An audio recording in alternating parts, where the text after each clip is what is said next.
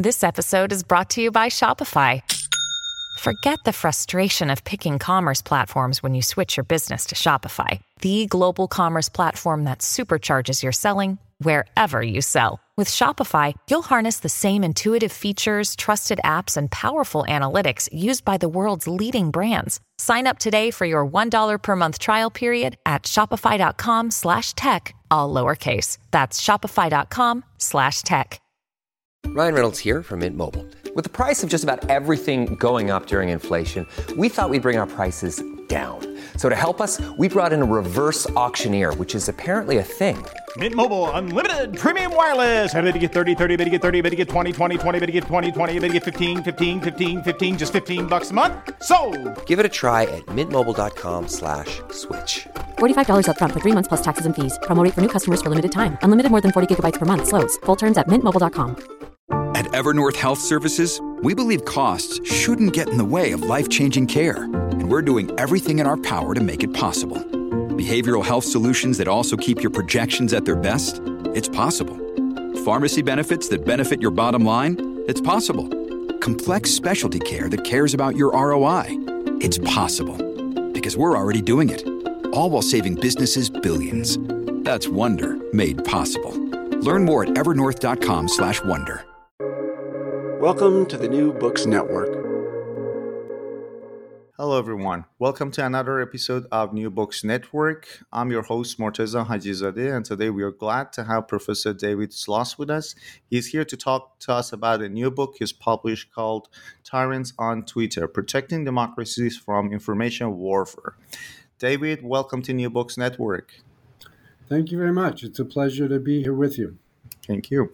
It's customary to ask our guests to tell us a little bit about their background and how they became interested in their area of expertise. So could you please tell us a little about yourself? Yeah, so I've really had two very different careers in my life. My first career, I worked for the United States government, and I spent 9 years working for a small federal agency called the U.S. Arms Control and Disarmament Agency. While I was doing that, I did a lot of work on this was in the Cold War, so U.S.-Soviet arms control negotiations as well as nuclear proliferation issues. And that background certainly informs my approach to the topic of the book. But then when I left government, I went to law school and then pursued a career as a law professor. So I've now been a law professor for 23 years. My expertise is in both international law and U.S. constitutional law.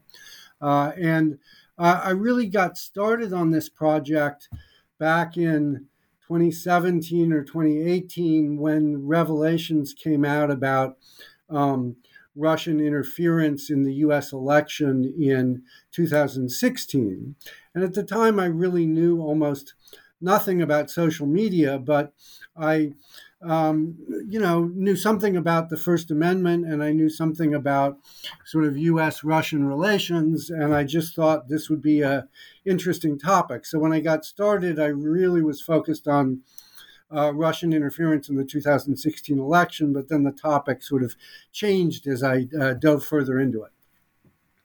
Thank you. And I can see, given your background, I can see how that background influences writing the book, but we'll talk about that as we go further. But about this book, Tyrants on Twitter, what a fascinating topic. So how did this book come about? And I'm guessing, did COVID-19 had influenced your idea of writing the book? I wouldn't say COVID influenced it. Like I said, it really was a reaction to revelations about Russian interference in the 2016 election. And I believe it was summer of 2017 that I got started. What happened was there was a young man who, son of some good friends of mine, who had come to me a while earlier about advice about applying to law schools. And then he approached me that summer and he said, "Hey, I'm quitting my job. I'm taking some time off before I go to law school." He was planning to start law school in the fall. And he said, "Do you have any research projects you're working on that I can help you with?" And I said, "Well, I'm actually interested in writing about this topic, but I need somebody to educate me about social media because I know nothing about social media. So he actually helped spent a couple of months sort of educating me about social media and sort of diving into the topic, and that's really how I got started on this. Great. And just to set the scene for our listeners, can you briefly tell us what the main argument of the book is and why in particular you chose these two countries, Russia and China, and then we'll delve deeper into some of the other aspects of the book. Okay, so I really start with the problem of what I call democratic decay. And there is a lot of now empirical information out there, different groups, different organizations that sort of track the quality of democracy in the world.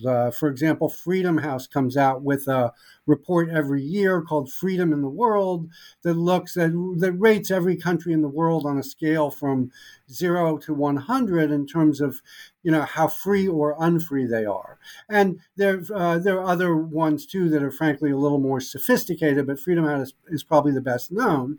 But no matter which of those sources you look at, what's clear is that from the period from like 1990, which was the end of the Cold War, until about 2006 or 2008, we had very favorable trends where the number and percentage of democracies in the world were increasing. The number and percentage of authoritarian states in the world was decreasing. But those trends started to reverse sometime around 2008, 2009. And what we've been seeing now since about 2009 is a decline in the percentage of countries in the world that count as democracies and an increase in the percentage of the states in the world that count as autocracies. And, I think there are a lot of people worried about this trend. I am one of several worried about this trend. I think it's a very disturbing trend.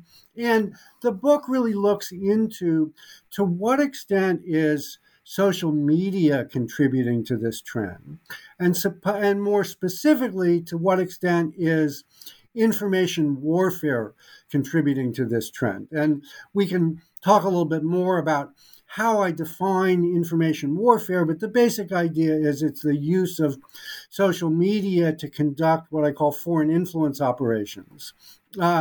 There's clearly been a tremendous growth in the use of information warfare over the past decade or so. And I argue that this is one significant factor that's contributing to this process of democratic decay, the decline of democracies and the corresponding rise of autocracies. And the first part of the book is documenting the problem. The second part of the book is looking at potential solutions. Yeah, and that's why you call the first chapter diagnosis, and that's where you've included this graph, which I didn't know about, and I found it quite alarming myself when you see that in the past 10 years, democracy has been declining, even in some liberal countries. Right. Yeah, so let's start with some definitions because people have might have different definitions of information warfare. How do you define information warfare, and the countries that you have pointed out to research? What sort of platforms do they use to reach their audience? Okay. So I define information warfare relatively narrowly. There's no one right definition, right? You could play around with different definitions. And I use a Venn diagram in the book to sort of provide a picture of what I mean, but I will sort of describe that Venn diagram for the listeners here. So information warfare lies at the intersection of two other phenomena. One of those phenomena is foreign influence operations. Foreign influence operations have been around for centuries. This is just the idea that states, engage in various activities to sort of interfere with or more neutrally try to influence domestic developments in other states, right? So when one state is trying to influence domestic developments in another state, that's a foreign influence operation. There's nothing new about that. That's been around for a long time. The other half of the Venn diagram is organized social media manipulation. That's not my term. It's a term I borrow from scholars at the Oxford Internet Institute. But organized social media manipulation is something pretty new. It comes along with the rise of social media. And it has both a domestic component and an international component. So the domestic component is, political parties now in democracies, right? Just talk about democracies. Political parties in democracies use social media as part of political campaign strategy. That's become quite commonplace in democracies. That falls under the rubric of organized social media manipulation. It's not necessarily anything nefarious. It could be perfectly, harmless, right? But it is organized in the sense that you've got a government actor or a political party who is using social media to achieve some kind of political objective. Where organized social media manipulation intersects with foreign influence operations is what I'm calling information warfare, and that is the use of organized social media manipulation to try to influence political developments in other states or to influence electoral outcomes in other states. And organized here means it's being run by a government or being run by a political party. It's not just some, random acts of individuals, right? So that's the idea. And there are, again, according to reports put out by the Oxford Internet Institute, which is based at Oxford University in the UK, there are only about 7 or 8 countries in the world that are actively engaged in information warfare under this definition. That is, using social media as a political tool to influence domestic developments in other countries. And China and Russia are not the only ones, but they are at the forefront of this, and they are the 2 most powerful states that are engaged in this type of information warfare, and that's really why I focus on China and Russia. And when I say social media, I'm guessing they're using platforms such as Twitter or Facebook. Okay, right. Yeah, so China has its own social media platforms that operate domestically, right? WeChat is probably the most well-known of those, but there are others as well. Russia has its own social media platforms that operate domestically. VK is the one that's most well-known. But when they're engaged in using social media to conduct foreign influence operations, they're primarily using U.S. platforms. They're using Facebook, Instagram, Twitter, YouTube. I didn't focus that much on TikTok in the book because the manuscript for the book was done, I can't remember, 1.5 to 2 years ago. And obviously TikTok has become more important over the last couple of years. So I talk about it a little bit, but I didn't really look in detail at TikTok, although I suspect there's a lot going on TikTok these days too. They're interested, Russia and China are both interested in reaching audiences in Western liberal democracies. And to do that, we can come back and say a little bit more about the use of WeChat for that purpose, because they actually do use WeChat as well. But primarily, we're looking at them using, U.S. social media platforms for this purpose, because that's the best way to get to those Western audiences. Yeah, you raised a number of good points, but I want to take them one by one. So let's talk about Russia first. They are more straightforward. They don't really try to be that much subtle in their campaigns. They have TV channels as well. So can you talk about some of the tactics they use, and what is the type of information warfare? Who is the target, for example? Because they do also run these sorts of operations in Europe as well, and also in the United States. So can you talk about that? Yeah, so there's a quote I like a lot that I use in the book that comes from a former White House official in the United States, but he says, Russia is a hurricane and China is climate change. And I think that's a sort of a nice little snapshot summary of the differences between the two. So Russia's information warfare tactics and strategies are primarily negative and destructive. Russia is out to undermine NATO. Russia is out to undermine the European Union. And Russia is out to undermine liberal democracy more generally. So their targets have mostly been Europe and the United States, not exclusively, but that's sort of where Russia is primarily engaged in interference. And I document in the book that there's documented activity of Russia conducting information warfare in something like 20 different countries that are members of either NATO or the European Union or both, and that's just since 2014. So less than 10 years, 20 different countries.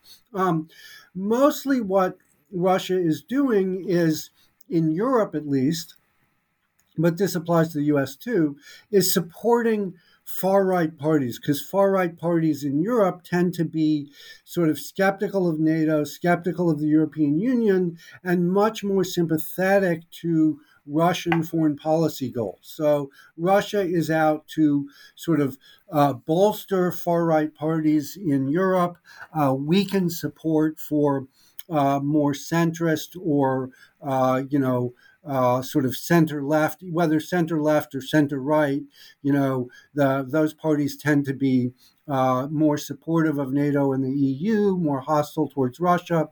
So they're basically influencing elections and influencing political conversations along those lines. And similarly, in the United States, there was a very clear finding after the 2016 election that Russia was intervening to sort of support Donald Trump's candidacy and try to undermine Hillary Clinton's candidacy. And they're using a variety of sort of tactics to do that, but that's sort of what they were up to. And I'll come back to that 2016 election. What you said about right-wing groups in Europe now taking sort of a liking to what Russia is doing, and I guess the same thing is going on, especially with the war in Ukraine. Have you more recently researched this to see that if this trend, for example, is increasing, Russia's use of misinformation, information warfare in Ukraine? There's been a lot of Russian disinformation about the war in Ukraine. This has been, fairly well documented by a number of groups that track this stuff. One of the things that's interesting that maybe has not gotten so much attention is China is basically also spreading the same kinds of narratives that Russia is spreading. So China is using its very large sort of propaganda apparatus to essentially spread Russian narratives about the war in Ukraine, including Russian disinformation about the war in Ukraine. And how about 2016 election? So there has been a lot of research, but how much do we know about it? How much factual evidence we have? And was Russia's interference really material or influential in changing the results? So we have a lot of information. The single best source of information is the Mueller report, but Robert Mueller was appointed afterwards as special counsel, did a very detailed investigation, came out with a report that's about 450 pages that goes into great detail about Russian intervention in the 2016 election. Robert Mueller himself does not reach any definitive conclusions about whether Russia actually succeeded in, tipping the election in favor of Donald Trump. The most detailed study on that question is a book by a woman named Kathleen Hall Jamieson called Cyber War.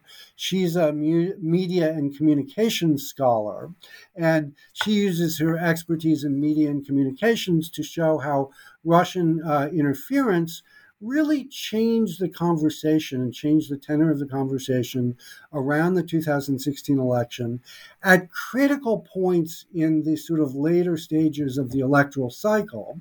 And she makes an argument that it's at least sort of plausible to believe that Russia actually did tip the election in the three key swing states, which were Michigan, Pennsylvania, and Wisconsin.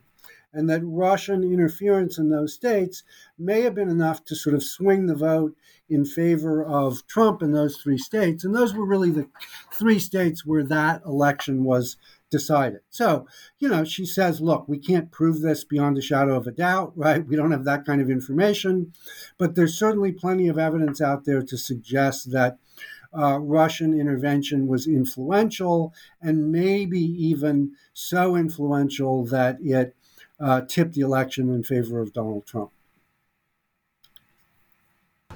Let's talk about Russia. You consider Russia to be a greater danger than, China to be a great danger than Russia in terms of its information warfare. And prior to this interview, you sent me an article which you were about to be published. I don't know if it's published yet or not. It was called "Ban Chinese State Media from Social Platforms." I'll send you the link. Sorry. Yeah, thank you. So before talking about Chinese information warfare, can you tell us why you consider China to be even more dangerous than Russia in this information warfare? Well, I think China is more dangerous in the long term because it's just it's a more powerful country at this point, and it's on an upward trajectory in terms of gaining more power. Russia is really on a downward trajectory. Russia is a declining power, and frankly, the war in Ukraine, I think, is going to accelerate that decline. The war in Ukraine has not been good for Russia, so I see Russia as declining. That's not saying China is a bigger immediate threat, right? But I'm thinking more in terms of long-term threat, China is bigger. And one of the reasons, specifically as regards information warfare, is that China has invested billions of dollars over the last decade, or a little more than a decade, in building up a global media empire. So you may be aware, your listeners may be aware, that during the Cold War, the United States operated Voice of America. And Voice of America was the United States' effort during the Cold War to basically get its message out to the world, right? Well, China now operates about 6 or 7 different state-run media companies that collectively I think of as Voice of America on steroids. They really have a much bigger, more far-reaching global media empire than any country in the world these days. They're operating, very extensively in Asia, Africa, Latin America. I mean, also in Europe and North America. But I think where the real battle is not, if you think about this in terms of a contest between democracy and autocracy, I think democracy in Europe and North America is fairly entrenched. And I don't think China is trying to sort of, turn the US or Canada or Australia into authoritarian states, right? They're happy to have the existing liberal democracies remain as liberal democracies. Where a lot of the battle is Asia, Africa, Latin America. And China has a much bigger media presence in those parts of the world than the United States does these days, and is really influencing and shaping conversations there. And I think that's really significant in terms of this longer-term struggle between democracy and autocracy. And can you give us some details about China's tactics in information warfare? And one good point you mentioned was its influence in Africa, which is not really so much talked about because they have a lot of infrastructure projects there, and satellite information warfare is also an area they're using to bolster their own influence. And there is this software WeChat that you talk about in the book as well. So can you give us more details about the types of issues they would like to manipulate public opinion on, and also the tactics they use? Yeah, so I would break it out into what's going on in sort of liberal democracies and what's going on in other parts of the world. So let me start with liberal democracies.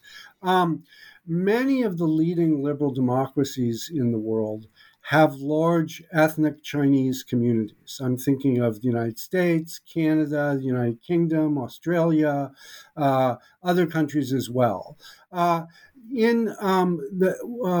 WeChat has about 240 million users outside of China. Okay, outside of China, 240 million users outside of China. That's a lot of people. China controls the WeChat platform.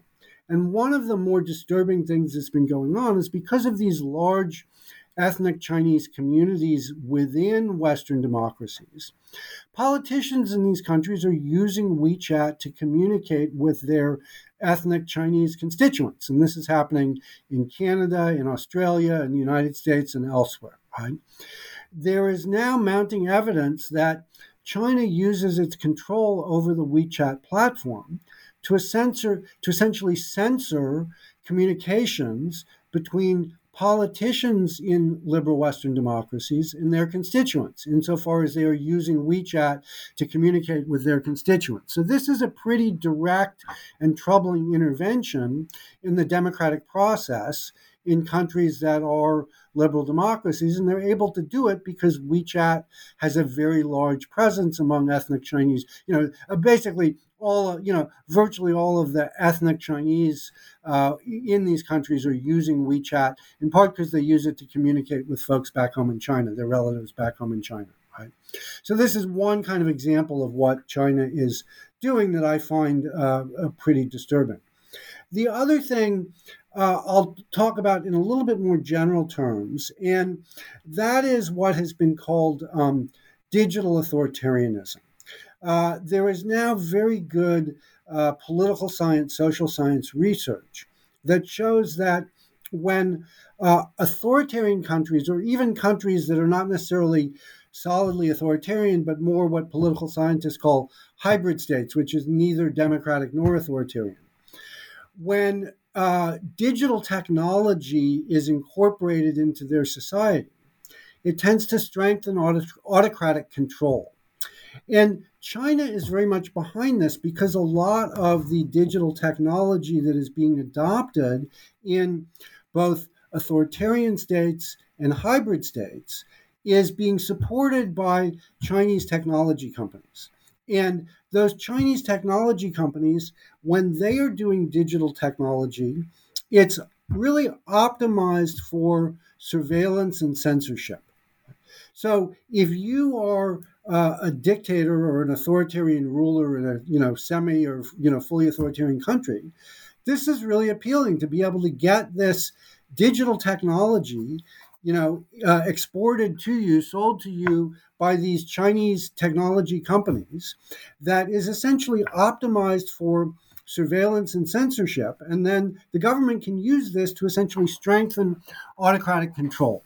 And as I said, there's a lot of documentation now showing that the states that adopt digital technology, the authoritarian rulers in those states tend to last longer and essentially have more stable governments with greater control, right? So this is a process we're seeing happening in countries throughout the global south, and it is largely the infrastructure of digital authoritarianism is essentially being provided by Chinese technology companies who are exporting this technology to countries all over the world. And if we ban, for example, China from the social media, will they still be able to use their own software on their own platforms? Because as you mentioned, they have this software, for example, WeChat, which has like 200 million people, over 200 million people users outside China. So they will still be able somehow to exercise their power. Yeah, so my main policy proposal has to do with banning Chinese and Russian state agents from social media platforms. That proposal is more about protecting democracy in existing democracies than it is about resisting this process of digital authoritarianism in the global south. Social media plays a role in that, but social media is not central to that, right? But social media is central to both Russian and Chinese interference in existing democracies. And by banning Chinese and Russian state agents from social media platforms, it basically really significantly would inhibit their ability to interfere with and undermine democracy in existing democracies. Um, and there was this table on page 91 of the book, which I found quite alarming. It's the comparison between Facebook and Twitter followers with some Chinese state media companies. Some of them I'd never heard of before, but they're there. And the number of, for example, likes or followers they have is quite a lot. And you earlier mentioned that China is also helping Russia in its information warfare in justifying the war in Ukraine. So I was wondering if you could a little bit maybe elaborate on that, to give us some examples of how they do that. They are political allies anyhow. Right, right. Yeah, so this is, I agree with you that this is alarming. What the table on page 91 shows, in effect, is that you've got 5 different Chinese state media companies that all have more likes on Facebook than any of the big U.S. media companies. So the top 5 Chinese state media companies have somewhere, between 50 and 110 million likes on Facebook. The top U.S. media companies, CNN has 33 million, Fox News 18 million, and it goes down from there. So, these Chinese state media companies, at least in terms of, if you measure reach in terms of how many people they're reaching, are having a much bigger reach on Facebook than CNN or Fox News or New York Times, right? Not true on Twitter, by the way. The U.S. media companies tend to have more followers on Twitter, but the Chinese media companies have a lot more followers on Facebook. Now, what I don't have here is measures of engagement, and there are people looking at that in more detail right now. But my understanding is that China is getting a whole lot better at driving engagement, right? This is ultimately what they're interested in, is not just, how many followers do you have, but are they actually engaging? Are individual posts actually, generating conversation and sort of reaching people? And I think the research is still out on that, but at least, by this one measure, China is reaching a lot of people. That matters, coming back to your question about Ukraine, because Russia is able to reach, well, first of all, the Europeans have now shut down the 2 main Russian state media companies, which are RT and Sputnik.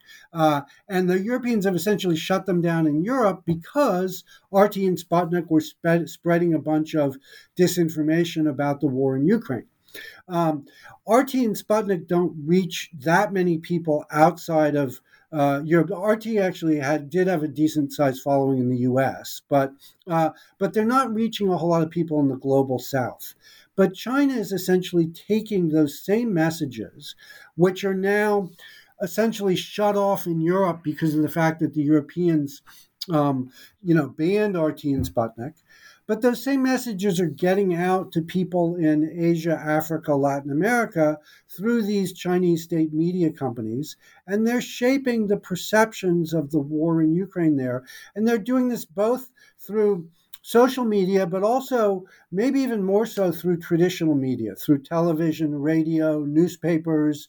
Chinese state media companies operate lots of TV stations, radio stations, and newspapers throughout the global South, and they are generally propagating sort of Russian narratives about the war in Ukraine, which is blame NATO. NATO's really the aggressor here. Russia is just sort of defending itself against aggression from NATO. And, the Chinese companies are essentially spreading this kind of story about what's going on in Ukraine. And in terms of the target audience, of course, both of them target Western audience, but is there also the same kind of information warfare going on inside their own countries? Of course, they have absolute control of the media in Russia or China, but are the primary targets only Westerners or maybe Russian and Chinese citizens living in Western countries?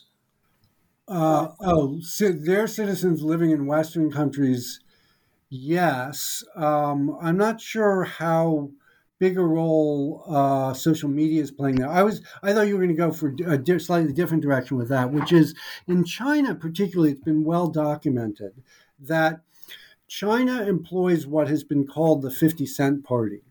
And there are supposedly like millions of people paid by, I say supposedly, it's been fairly well documented, millions of people paid by the Chinese government to influence conversations on social media within China, right? So the Chinese equivalent of Twitter is called Sina Weibo. Their equivalent sort of Facebook is called WeChat, although WeChat really you got to think of as sort of Facebook and Amazon rolled into one. It's a big shopping platform as well as a social media platform. And so there are all these people paid by the Chinese government to intervene in conversations on those platforms, try to shift the conversation in a different direction, and sort of push narratives that are more favorable to the Chinese government.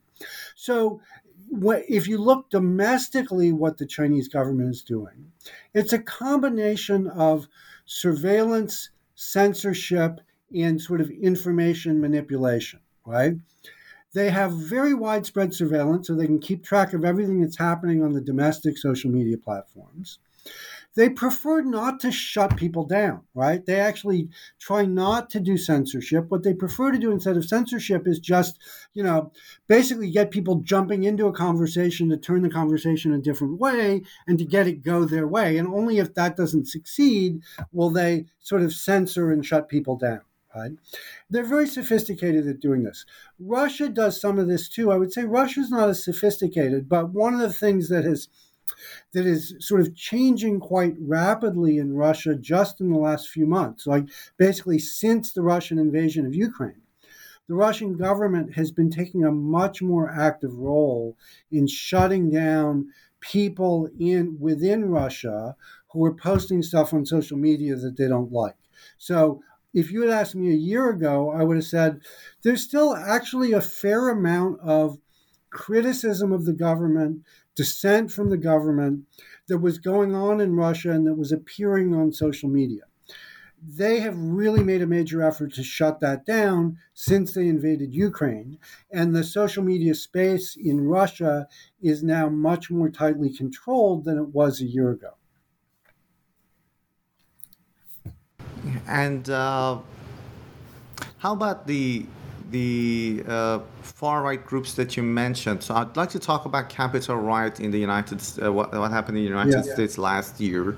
So my question sort of has two parts. One of them you kind of talked about, so feel free if you want to skip that, which was far-right groups in Europe or even in Ukraine. But I'd like to talk more about Capitol riot. Because these far-right groups and conspiracy theories in the United States did play a role in instigating the Capitol riot. But how about, do we know if Russia or China played any role in fomenting disorder in the United States last year? I have not seen very much information to indicate that either China or Russia played a major role in instigating the riot at the Capitol on January 6th last year.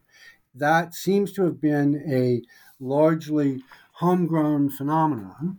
Although I have to say that it's hard to say that with a great deal of confidence because basically since, for the last sort of, 6 years or so, what we started seeing in 2016 was Russian narratives on social media and far right, and now I'm talking about the United States specifically, right?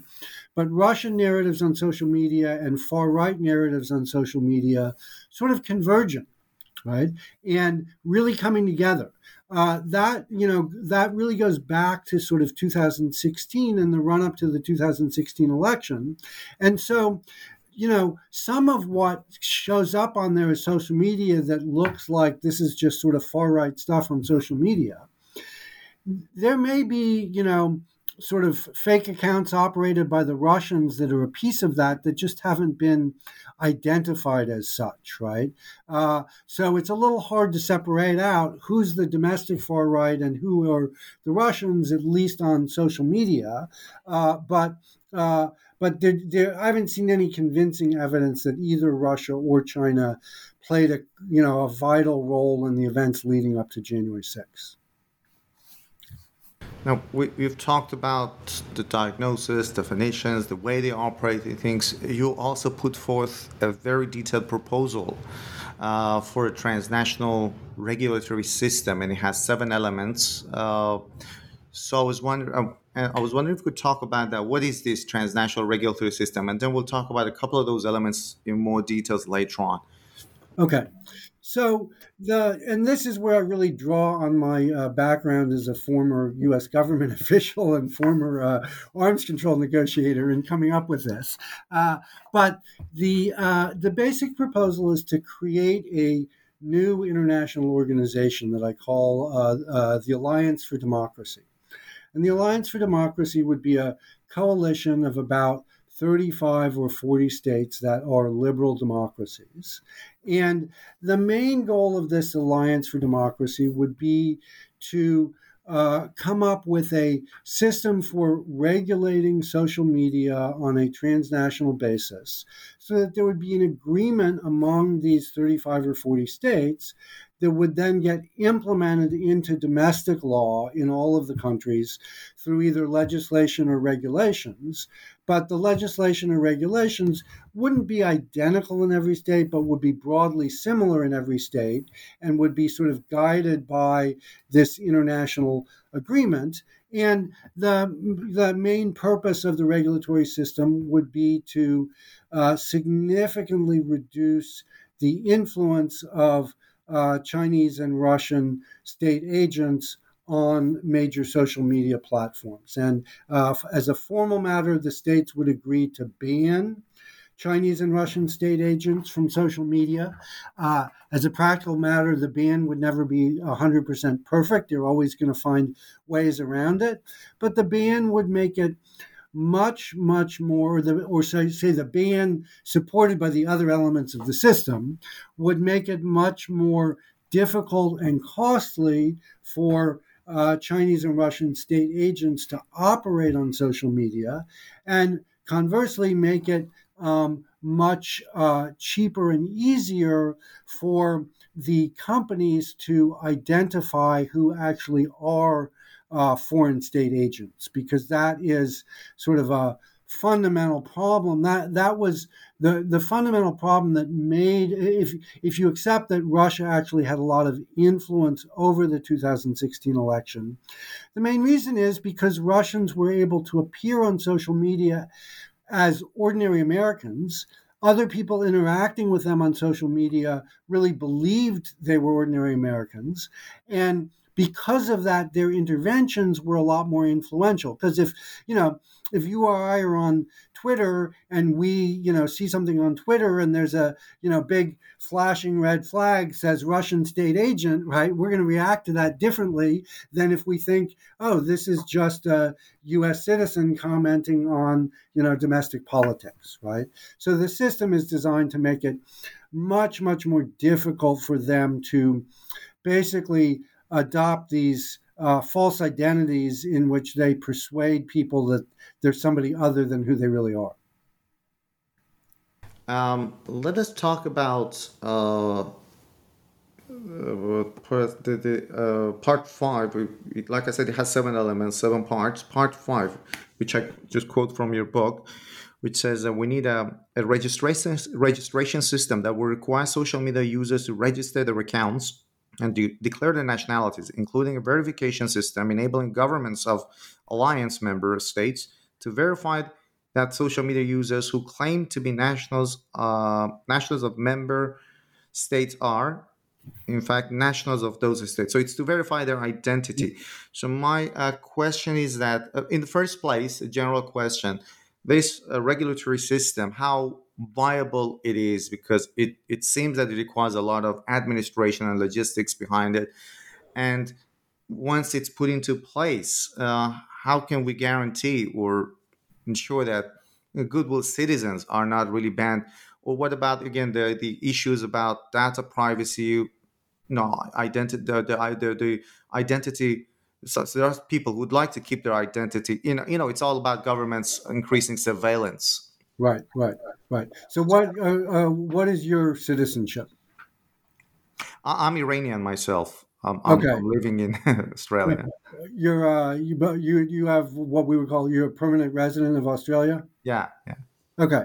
So let's say you set up a social media account on Facebook and you identify yourself as a permanent resident of Australia, and you provide some identifying information to Facebook that they're going to share with the Australian government, so the Australian government can say, yes, in fact, there's a guy with this name, this date of birth, this, in the US, it would be like an INS number, right? I don't know what it would be in Australia, but there's some identifying number that you've got sort of, issued by the Australian government that they use to identify who you are, right? So you give Facebook, here's my name, here's my date of birth, I'm Australian, here's my identifying number. They run it by the Australian government. The Australian government says, yes, this is a real person, or at least there is a real person whose identity matches the information provided to you, right?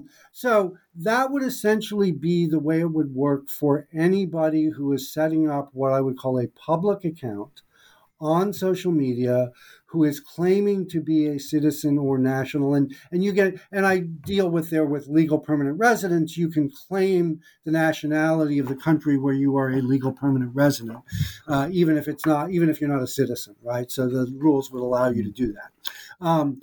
So if you're claiming the nationality of one of the 35 states that's a member of the Alliance for Democracy, you give the information to the company gives it to the government says, yes, this is a real person, and then basically the government is required to destroy that information, right? We don't let the government hang on to that information.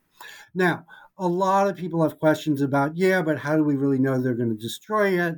How can I be confident that the government is not going to use this information to spy on me, right, to monitor my social media account? I don't want the government monitoring my social media account.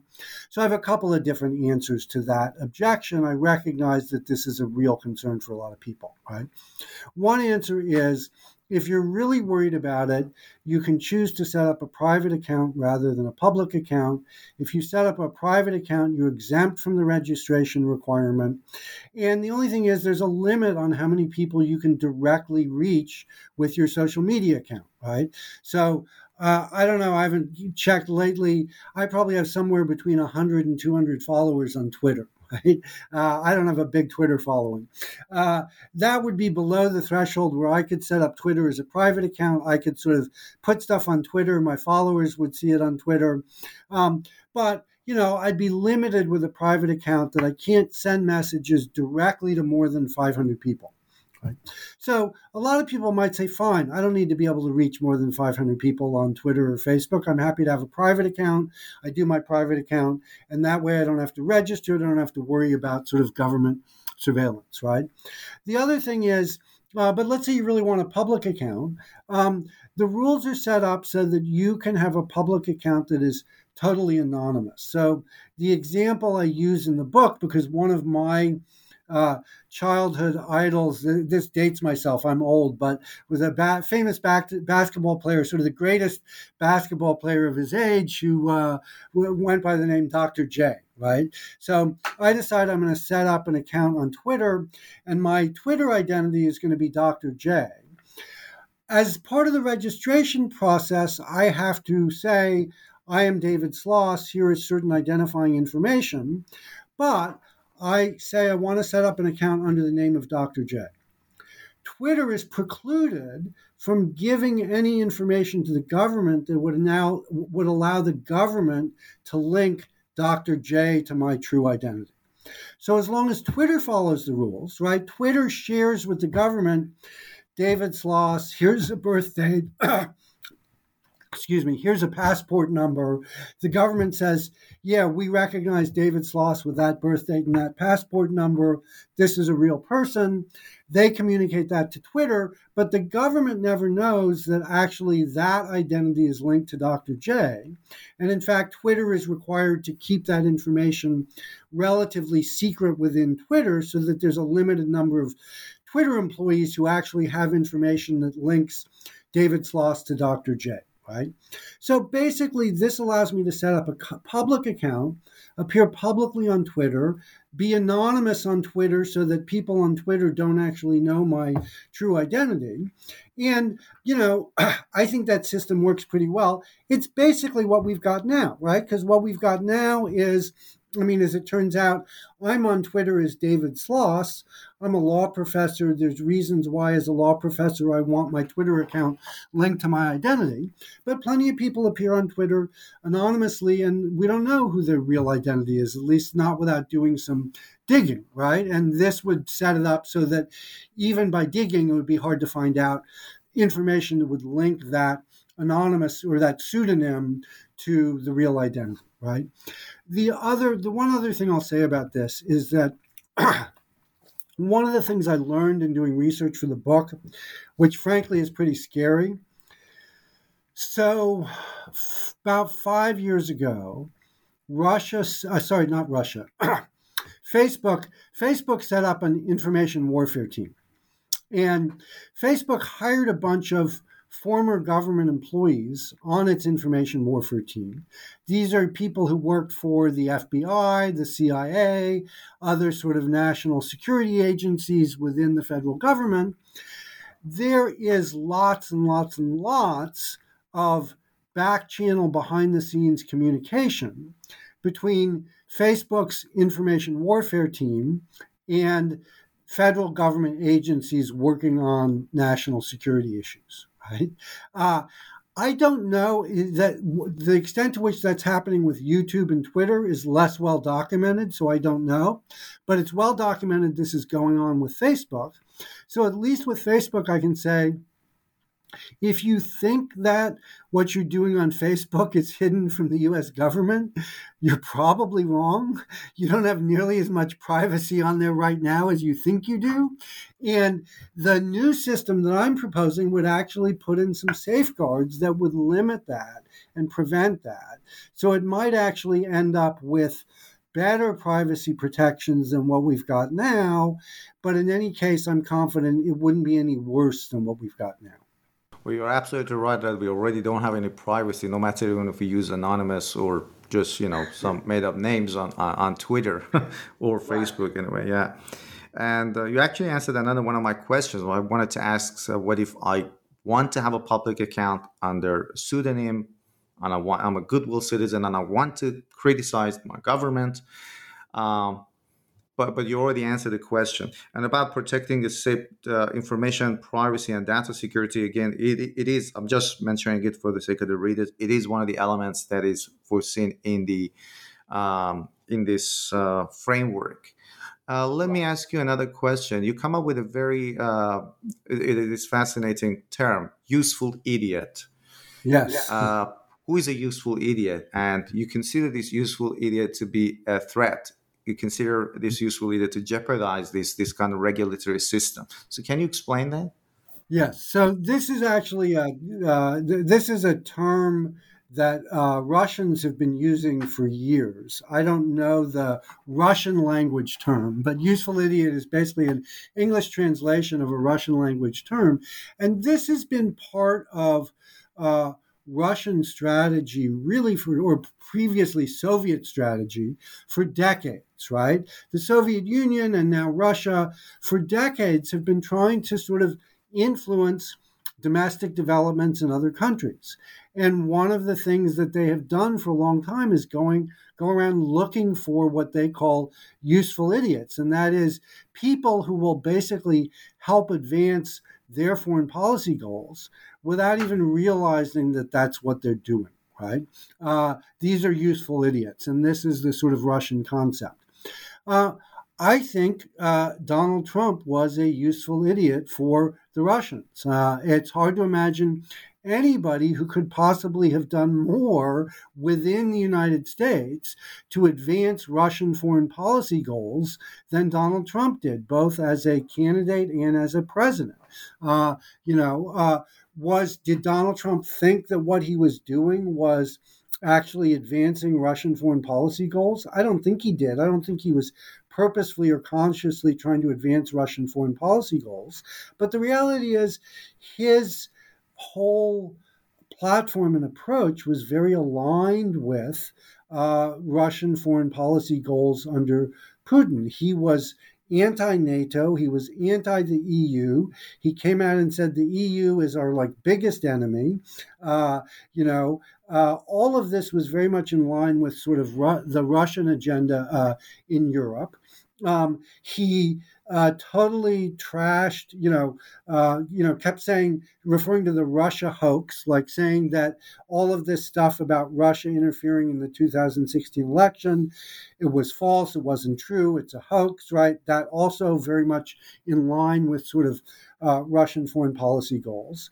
So the question becomes, well, if we ban Russian state agents from social media platforms and Chinese state agents from social media platforms, but we still have these useful idiots appearing on social media who are essentially putting out the same propaganda that the Russian state agents would put out, what have we really accomplished, right?